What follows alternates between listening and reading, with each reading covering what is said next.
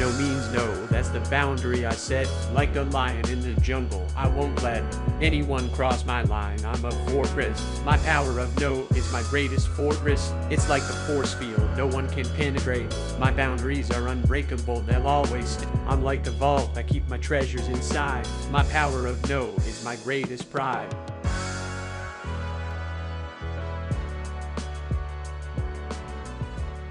Hey guys, and welcome to my first of many podcasts. I should introduce myself. I am Paul Steen, a published self-help author, certified life coach, mentor, motivational influencer, public speaker, and hopefully soon to become your favorite podcast person, or at least a regular part of your podcast life. Firstly, let me mention that I am not a psychiatrist, I am not a sociologist, I am not a professional mental health individual. But I have made it to my point through many, many trials and tribulations that I'd like to share with you. Now, during our many podcasts, we will speak on a wide range of topics. Some of these might be outlined under the mental health situation. However, my belief is over 80% of the so-called mental health issues can be adjusted by mindset. So anyway, even though I can't walk on water or leap over tall buildings in a single bound, I am unique, just like you. I have days that are great and days that could be better. But fortunately, I have mastered the skills not to allow anything to be bigger than me. Looking back, I can hardly believe that statement came out of my mouth. Please, allow me to explain. Because of situations as I grew up, I carried a lot of resentment. And this resentment would often come out in anger, depression, irritability, and hatred. I was always an unwilling, as I believe then, participant in a horrible roller coaster ride of an existence. My father, among other things, tried to pour hot cooking grease on me, which may have been the start of my journey to know. Because I swore to myself if anyone ever tried to harm me again, it would be their last act on this earth. Anyway, back to some of my life. I've experienced 4 near-death experiences, including possibly being burned alive and crushed by an 18-wheeler.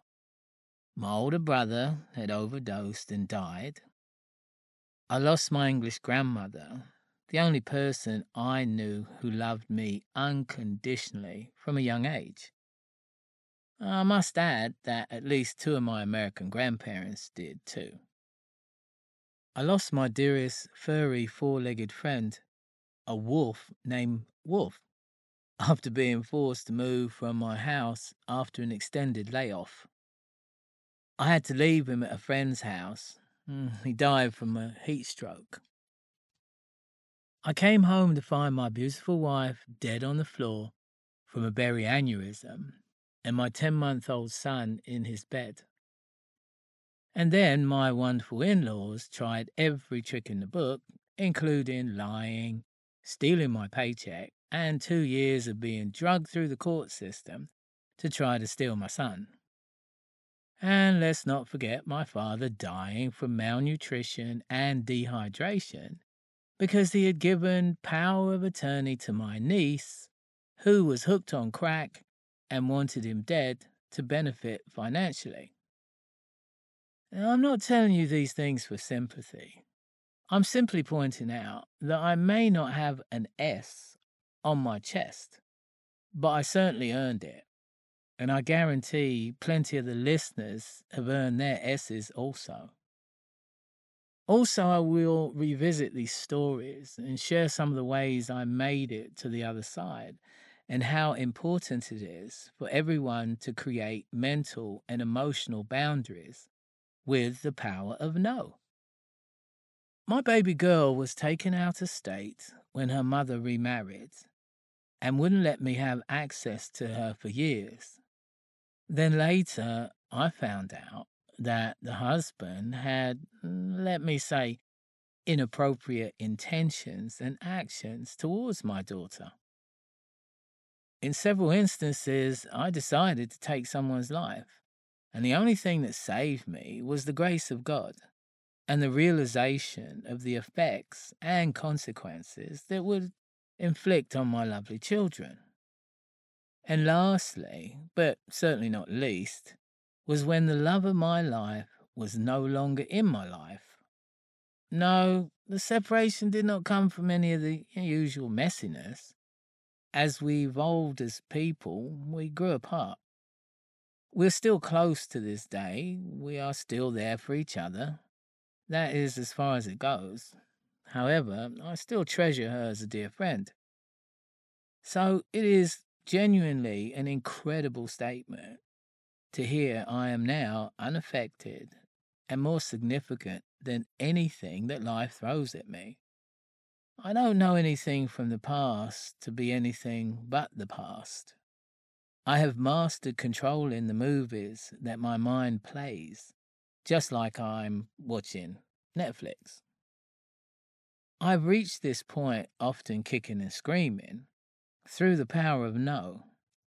The power of no, as I like to call it, is an incredible tool because our entire lives hinge on yes and no. We may not use these words in their purest form, but they are still there, and they always appear together. If you say no to something, you are saying yes to something else, and vice versa. You're probably asking what no has to do with all of this. Admittedly, I've given you the short version. I started with the solution and at the end of my journey to a constant calm. If someone had told me years ago that was all about no, I would have told them, no, it's not. Please take the time to listen. Much of what I will say in your current mindset may be unacceptable, obscure, or ridiculous. Because when drowning in an endless sea of emotional tsunamis, it's tough to believe there is a safe beach over the horizon. And again, before we start our journey together, remember I am not a therapist, clinical psychologist, or psychiatrist. I do not claim to treat the so-called mental issues. I am not suggesting that you stop therapy or medication. However, I've made it to this point of constant calm with only the occasional momentary ripple, having never spent one moment in therapy or taken a single pill. But this is my journey, and everyone reaches the same destination on their chosen path. Sometimes the path leads nowhere, and sometimes to victory. We all have a beginning. Everyone's journey starts in the womb.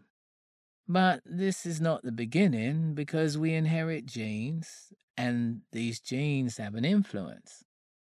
The way our mothers feel during pregnancy also influences us. Our environment, cultures, countries, and historical birth time also play a part. We go through situations and experiences as we go through a series of development. Here is where we choose to be hurt or grow. I hear someone saying, Paul, I did not select anything. These are permanent afflictions, so I must forever be the way I am.